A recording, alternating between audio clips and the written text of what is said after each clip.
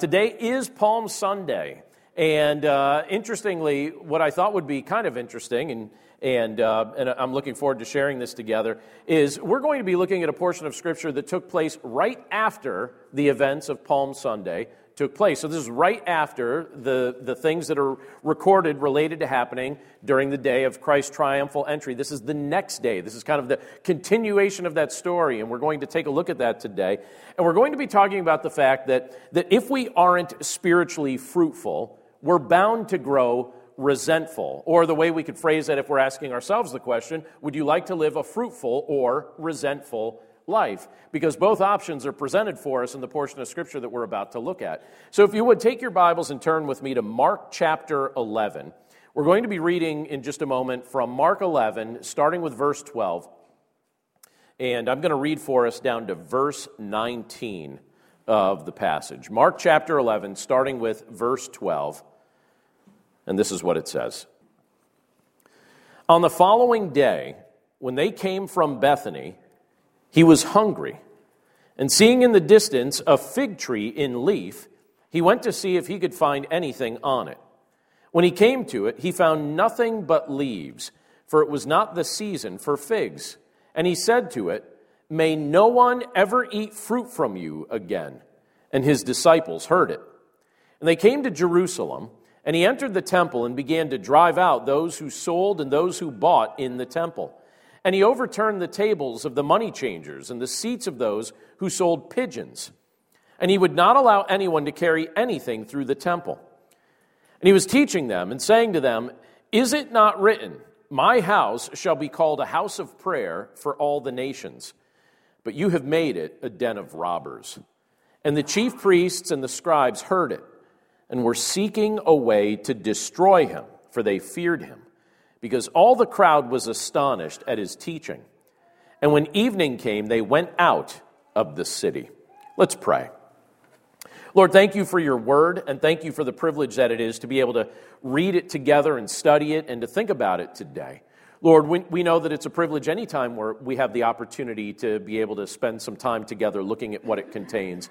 But Lord, today in particular, we pray that you'd speak your word to our hearts and our minds, that you'd help us to know what it means to be fruitful believers, that we wouldn't be individuals who grow resentful because we've forgotten about the fruitfulness that you want to foster in our lives. And so, Lord, we pray that we would take from this passage today what you desire us to take, and that we would glorify your name in the process, that our lives would bring you glory. And we thank you for all of these things in Jesus' name. Amen. So I think I say this a lot during the spring. I know I think it a lot during the spring, but spring is a time of year that I always look forward to. So today is a little bit of an anomaly in the sense that, it looks a little bit dreary out today, but the past few days have been absolutely gorgeous. And like I even mentioned last week, when I become convinced that the snow is finished and the days are preparing to warm up, I immediately start to feel a sense of relief. It's kind of like relief that we've made it through another winter, maybe even partially a relief that my furnace is about to take a break. And I'm like, oh, furnace, rest up, rest up. Late October will be here again before you know it, but in the meantime, take your slumber, take your nap. I feel a sense of relief. Me and the furnace, we feel a sense of relief collectively as friends. I love the way things look.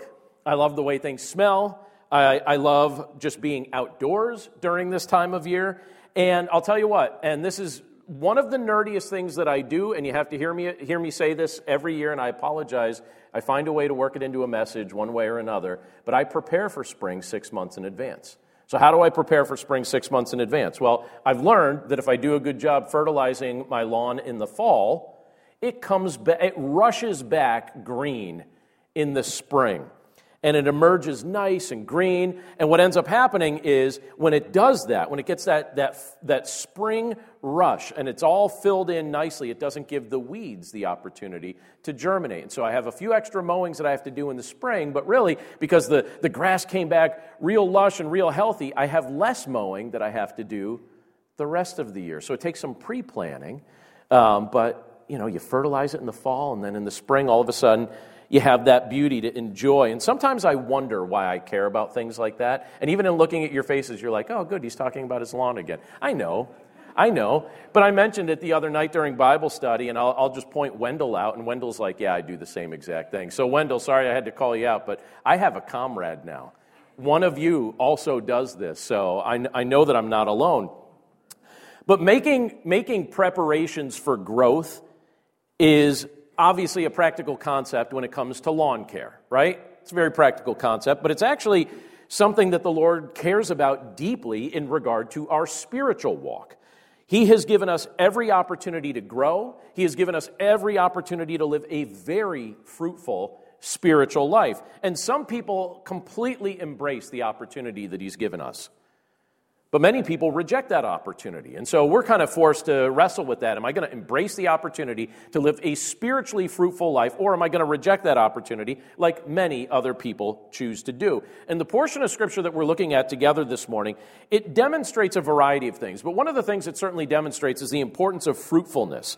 But it also, I think, as I look at it, it shows us that if we're not going to be people who value fruitfulness in Christ, the other option is typically becoming resentful. And you can see a variety of people who have a very resentful attitude toward Christ. So we could become fruitful in Christ or resentful toward Christ. And obviously, growing resentful toward Christ is not an ideal state for anyone's heart to be in.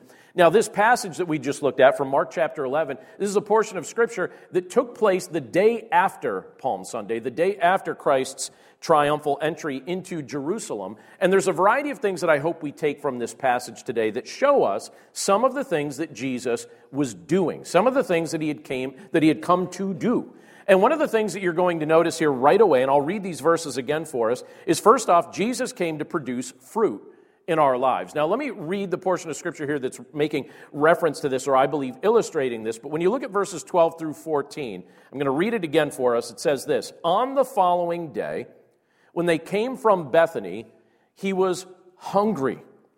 And seeing in the distance a fig tree in leaf, he went to see if he could find anything on it. When he came to it, he found nothing but leaves, for it was not the season for figs. And he said to it, "May no one ever eat fruit from you again." And his disciples heard it. So in some ways, I almost wonder if we kind of wrestle with, why is this here? Why is this story here? Well, I'll share a few thoughts in just a second. But one thing I notice is that it states the fact that Jesus was hungry. Now, once a week, many of you know that typically on Fridays, Andrea and I, that's date night. Friday night is date night. So we always try and find a local restaurant that we can go to and enjoy date night together. And we look forward to it. This Friday was different because we were hosting company, so we had to make date night on Saturday night. And I don't know why I didn't eat lunch yesterday, but for whatever reason, I didn't eat lunch. I had a few things I was working on, a few things I was doing, and by the time it dawned on me that I hadn't eaten yet today, I didn't eat breakfast either. So no breakfast, no lunch, and I'm like, I should plan my day a little bit better than this. And it was around 3 o'clock, and I knew I still had a few hours before we went to go out for date night, and I thought I should have eaten lunch, but now it's getting too close to dinner, and I don't want to ruin date night dinner. So I ate a few almonds, and I just kind of toughed it out, right? But when we went to the restaurant, I looked at the menu, and I thought, would it seem obnoxious if I ordered 2 things? And I didn't do that, but I came close because I thought, you know what? We're getting an appetizer, and I'm getting the meal. And I got a nice open-faced turkey sandwich. It was delicious. It was so good, so good. And Andrea got what she got, and I finished my food, and then she kept trying to finish hers, but then kept scooping some onto my plate because she could tell that I was still hungry. And I think all of us can appreciate what it's like to just have a spot in time where you're just ridiculously hungry. So that's how I felt last evening. And so when I look at a portion of Scripture like this, and it's starting off by telling us that Jesus was hungry, immediately he seems like my kind of guy. Because I understand that emotion. And I think a lot of times we can look at that and just think it's just like a statement that's like a whatever statement. But I want to share a few things with you that shows that is not just a whatever statement. There's a reason why things like this get referenced in the Scripture. Now, a little background here. Jesus had spent the previous evening in Bethany, and again, the Scripture tells us that he was hungry as he was leaving to head back to Jerusalem. Again, a lot of symbolism, I believe, in what takes place next, but just think for a moment again about the fact that it says that he was hungry. What is he trying to help us see by illustrating that here for us? Scripture is very clear that by nature, Jesus is God. Jesus is divine. He's not a created being. He is the creator. But when Jesus, who is God the Son, came to this earth, he did so for a purpose. He came to this earth to satisfy the just wrath of God the Father that was against our sin. Now, for Jesus to do that, what he would need to do is he would need to suffer the penalty for our sin on our behalf. And so the penalty for our sin was ultimately death. So he came to this earth to suffer death on behalf of sinners and then rise to life and then share that victory with all who would trust in him. And really, the only one that could die as a fully innocent sacrifice on behalf of the sinful world was God himself. And so Jesus, who is God himself, the Son of God, came to this earth and took on flesh and became a man so that he could accomplish that. And a verse here, like what we're seeing in this portion of Scripture that reminds us that Jesus was hungry, I see deeper significance to that than just a statement of common fact. Hunger is a common thing to us, so we can overlook that and just not think too much about that. But I think one of the things that's being illustrated for us in that brief statement is the fact that in every way, Jesus had become human. Exactly what his mission was to do. He is 100% God, but he came to this earth and became 100% human at the same time. Theologians refer to that as the hypostatic union, how Jesus is 100% God and 100% man at the same exact time. And he took on flesh, and he experienced all our day-to-day struggles, including something like hunger. And yet in that, he never sinned. One of my favorite portions of Scripture related to that concept is found in Hebrews chapter 4. And let me show you what it says in Hebrews chapter 4, verses 14 and 15. It says this of Jesus. It says, "Since then we have a great high priest who has passed through the heavens, Jesus, the Son of God. Let us hold fast our confession. For we do not have a high priest who is unable to sympathize with our weaknesses, but one who in every respect has been tempted as we are, yet without sin." So isn't it interesting how Scripture makes a point to show us that Jesus can sympathize with our weaknesses, with all our weaknesses. He can sympathize with our weaknesses, including hunger. We have a merciful and sympathetic high priest, Jesus Christ. He sympathizes with our weaknesses. And it says, but who in every respect has been tempted as we are, yet without sin. So he experienced life like we experience life. He experienced weaknesses like we experience weaknesses, but yet did not give in to sin, which is the difference between him and us. We struggle with sin. He didn't struggle with sin.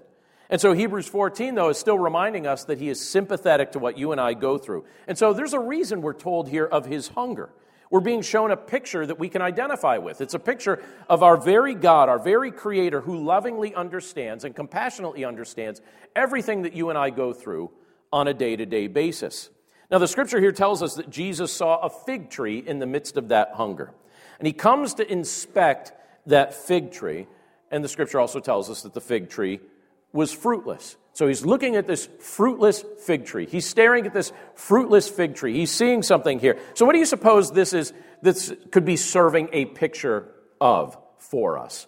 Many people wonder what the significance of this is, if it happens to have maybe like a deeper meaning or a deeper significance. Some theologians look at this and think that this gives a very fitting picture for the state of the nation of Israel at the time, meaning that they were nourished by God, but were fruitless in response. And I think that that's certainly possible, especially when you see that that's an analogy that's referenced multiple places in Scripture.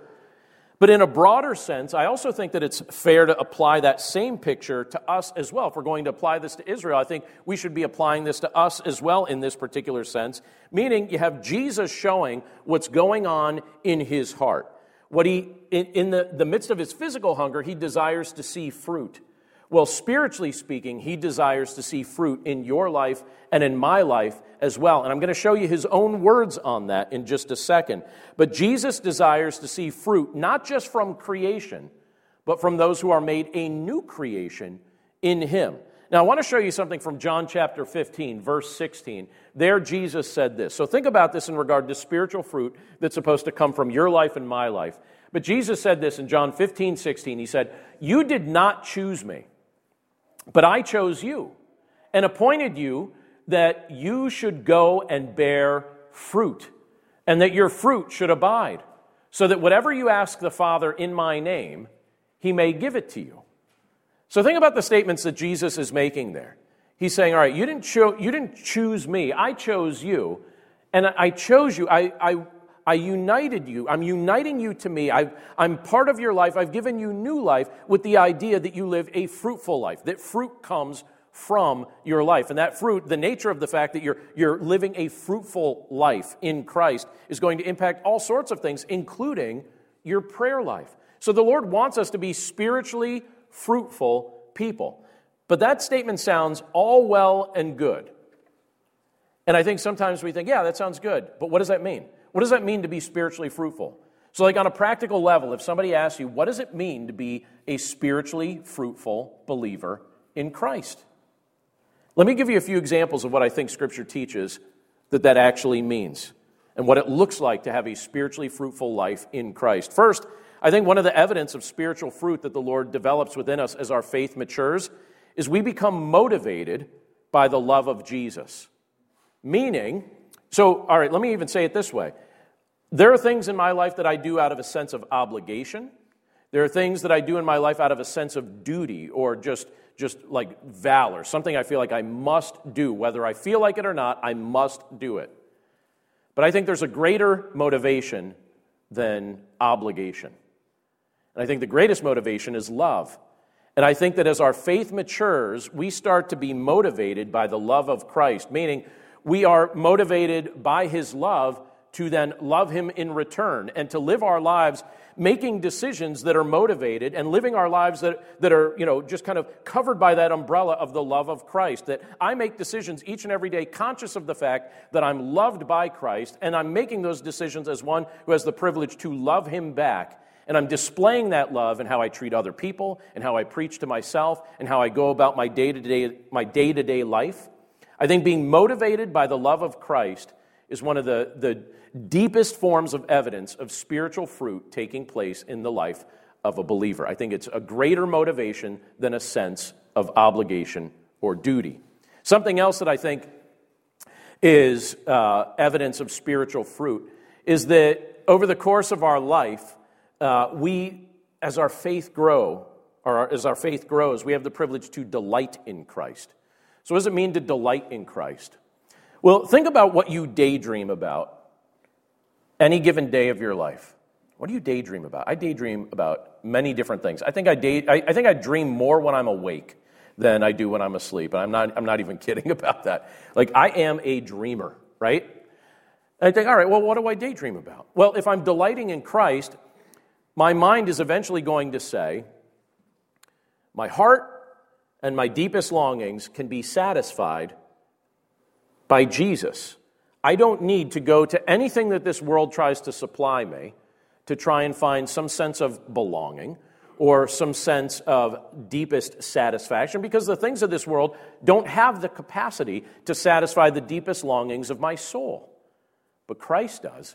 And I have the privilege every single day to delight in him. And in the moments that, from a worldly perspective, might feel lean, or even in the moments that might feel abundant from a worldly perspective, I can keep both of those things at bay, recognizing that my soul is ultimately only going to be satisfied by Jesus. If I have Jesus, I already have what I need most. I already have what I truly need. I can delight in him. And I think that that's evidence of spiritual fruit in your life and in my life when we get to that spot where we delight in Christ. And I think fruit that comes from that is just a sense of being content in him. Realizing that again, if we have Christ, we have everything we need. I think another evidence of spiritual fruit that the Lord desires to see from your life and my life is this idea of being prompted to extend mercy and grace to those that have no capacity to repay us anything. Extending mercy and grace to those that can't pay you back for it. Think about how Christ treated us. What did we have to offer him that he couldn't have had already?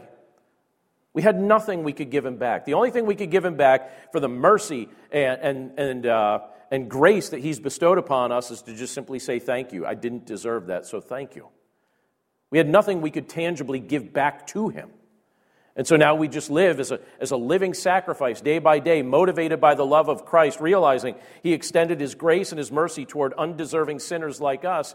And since we're motivated by His love and seeking to show spiritual fruit, that gives us opportunity to show mercy and grace to those who also have no capacity to repay us for it. We don't do what we do to get something back. We do it because Christ lives within us and He's changed our perspective and we're starting to think like He thinks.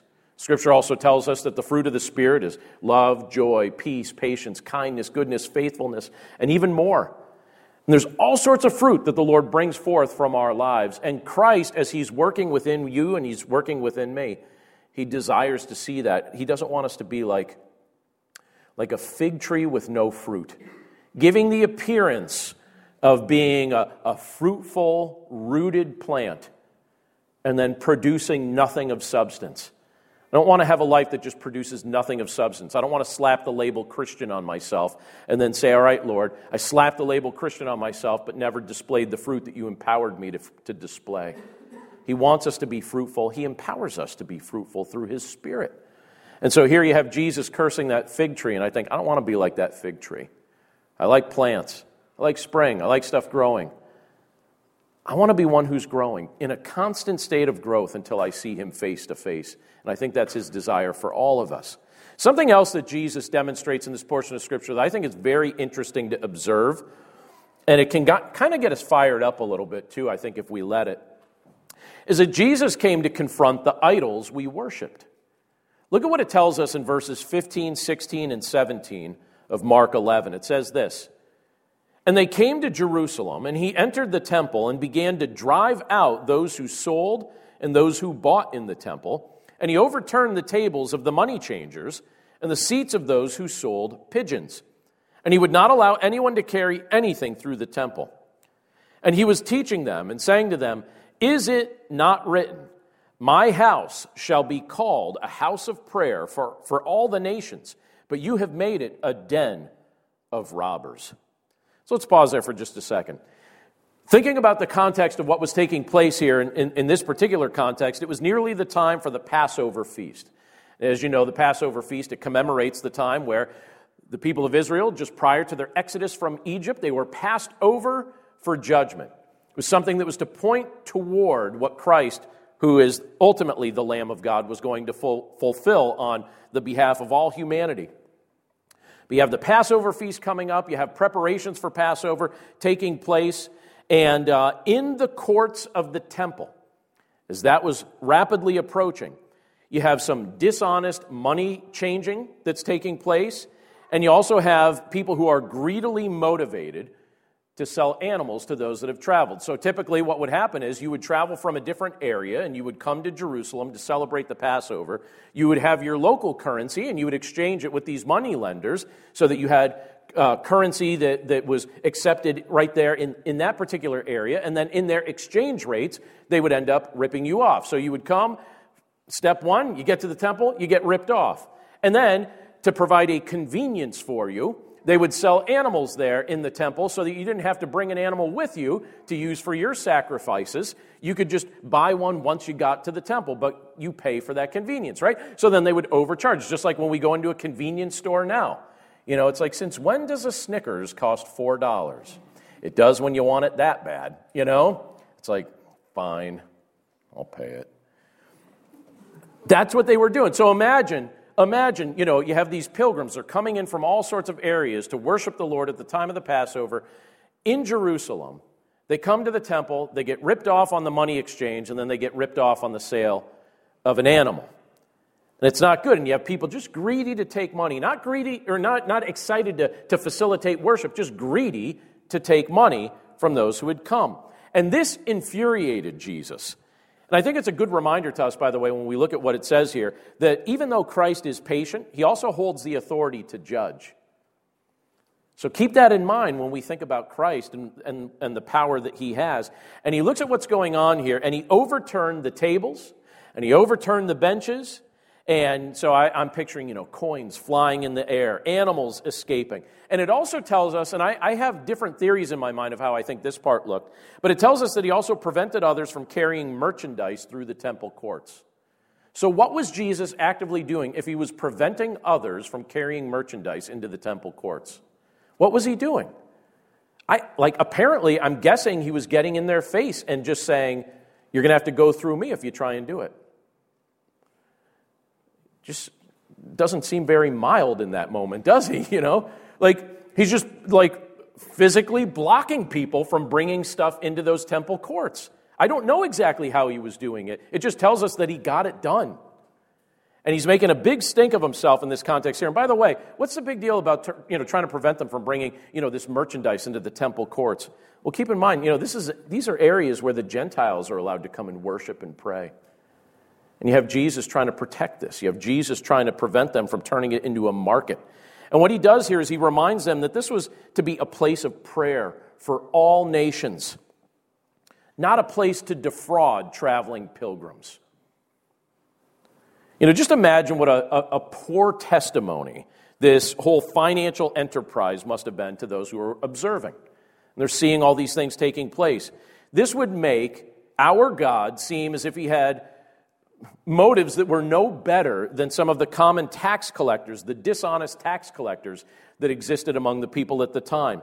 And so Jesus, earlier in this portion of Scripture, he illustrated the lack of external fruit when he curses that fig tree, but here he's confronting the inner state of the hearts of these individuals who are involved in all this activity. And by the way, let me even point out something else.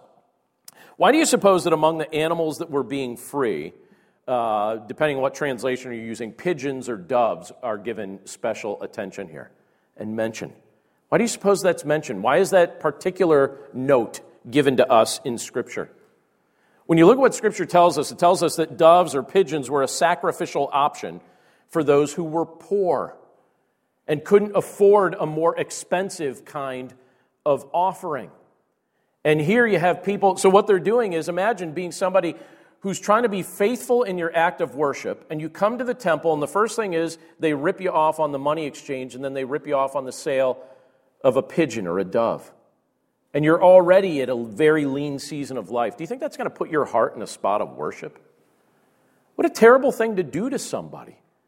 In the temple, Scripture tells us in Leviticus 14, verses 21 and 22, some of the provisions that the Lord had made for those who are at a lean season of life financially. It says, "But if he is poor and cannot afford so much, then he shall take one male lamb for a guilt offering to be waived, to make atonement for him, and 1/10 of an ephah of fine flour mixed with oil for a grain offering, and a log of oil, also 2 turtle doves, or 2 pigeons, whichever he can afford.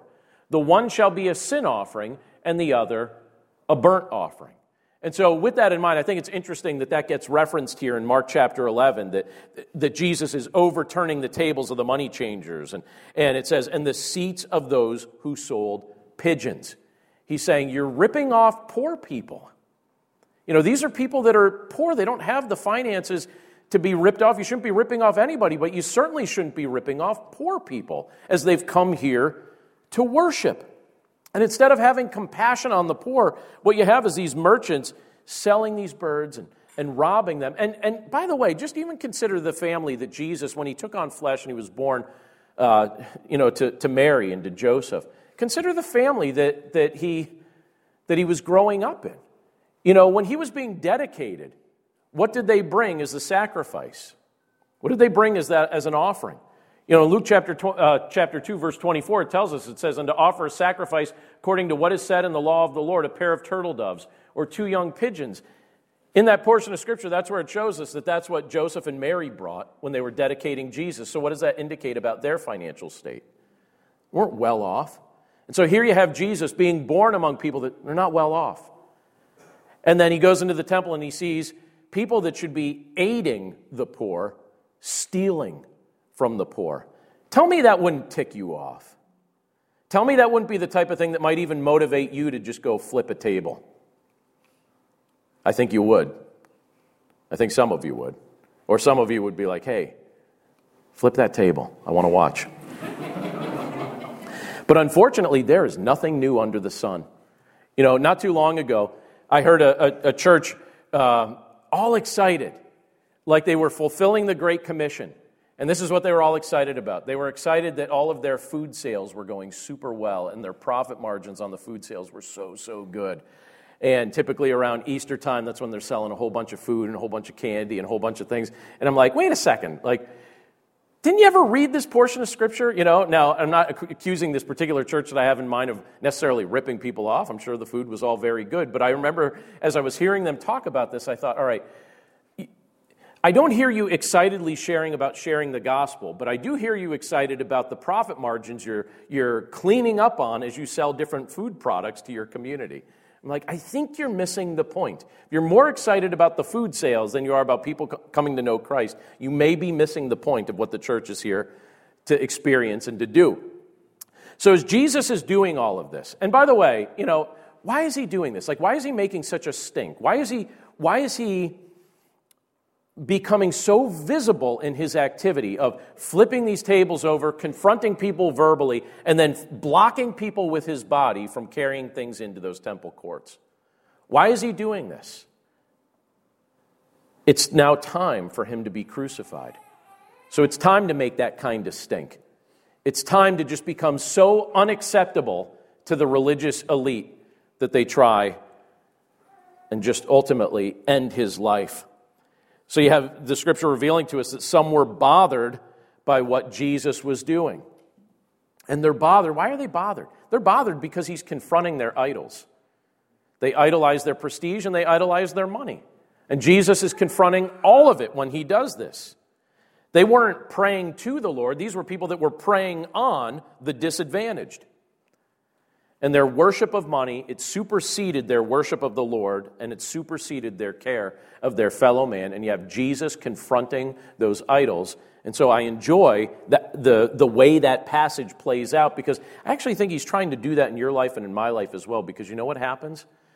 And I'll just confess this from my standpoint, and maybe this would be something you find applicable to your life as well. But even though I call myself a follower of Christ, I have noticed that at different times in my life, it's very easy for idols to sneak in.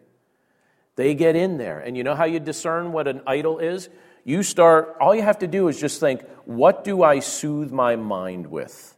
What do I comfort myself with? What do I tell myself? If I just got this, then I'll be at rest.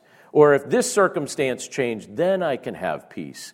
And if you can identify those things, and if they're anything other than Jesus, congratulations, you've just discovered an idol. It's like a game show. Discover your idols.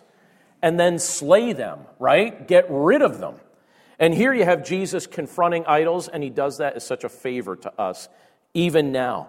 But there's one other thing that this portion of Scripture brings up that I hope we'll notice and take great encouragement from. And we see this in verses 18 and 19, where it shows us that Jesus came to die for his enemies. And I'm going to show you how I'm taking that from this passage, or how it links to that by contrast. So look at what it says in verses 18 and 19 of Mark chapter 11, as we think about the fact that Jesus came to die for his enemies. It says, "And the chief priests and the scribes heard it." So they're hearing about all the things Jesus is doing in the temple. It says, "They heard it and were seeking a way to destroy him. For they feared him, because all the crowd was astonished at his teaching. And when evening came, they went out of the city." So at this point, you have the religious big shots saying, all right, we've had enough of him. And I believe Jesus was intentionally provoking them here. And they're saying, all right, we've had enough of him. They didn't find this funny. They weren't sympathetic to Jesus' mission. They weren't sympathetic to Jesus' motives. And even though they presented themselves as righteous, their hearts were filled with idolatry, and their hearts were filled with death. They wanted Jesus dead. In fact, the word that it uses here is they wanted to destroy Jesus. They wanted to destroy him. So that we're not just talking about casually dead. We're talking about destroyed dead. That's what they wanted to do. By the way, again, in this vein of there's nothing new under the sun, I'll never forget when I was a brand new pastor. I was in my early 20s, and I was talking to a pastor who was a seasoned pastor who seemed like a little bit of a strange guy, and he confirmed to me that he absolutely was with a conversation that I had with him. And he said, "Oh, you're a new pastor. I bet you have all sorts of ideas and ambitions and things that you want to do." But he said, "I'm just going to tell you now, your church isn't probably going to let you do a lot of those things." I was like, well, maybe if I work with them instead of against them, maybe have cooperation. He's like, no, it doesn't work that way. He said, this is how I got it straight in my mind when I was in my 20s. And I was like, okay. And so I was listening. He said, it dawned on me. He's like, I'm in an earlier season of life than many of these people are, so I'm just going to wait them out and just wait till they all die. He's like, you'll die before I will, you'll die before I will, you'll die before. And I'm like, are you rooting for the death of your congregation? That's a pretty demented way to lead people, wouldn't you say? Can I just promise you, I am not rooting for your death. Even if we disagree, I don't care what we disagree on. I am not rooting for your death. And I remember in that moment hearing him say that. I was like, this motivates your leadership? That's pretty crummy leadership. Mental note, listen to nothing that this man ever tells you. I promise you, I did not listen to this man's counsel after that. Oh, and by the way, he succeeded in killing that church. That church is also dead. So, just so you know, there is a consequence to having that attitude. That church doesn't exist anymore. It was closed and sold, and that's it. It's all done. And here you have the religious leaders wanting to destroy Jesus. But still, the crowds, at this point, they're amazed at what Jesus taught. They were intensely interested in the things that Jesus was saying. Everybody's buzzing about him. They wanted to hear more. Many of them, keep in mind, had just publicly praised him the day before, laying down their coats in front of him as he came into Jerusalem, laying down palm branches in front of him as he came into Jerusalem. They wondered if he was the Christ. They wondered if he was the Messiah. They wondered if he was the one who would rule and reign on the throne of David.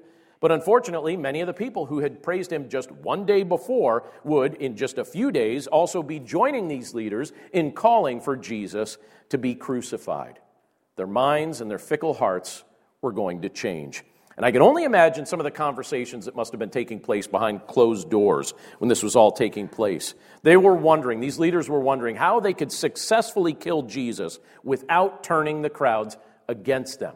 They wanted to know, how can we persuade the crowds to join us and not turn against us? But either way, we've got to figure out a way to destroy him.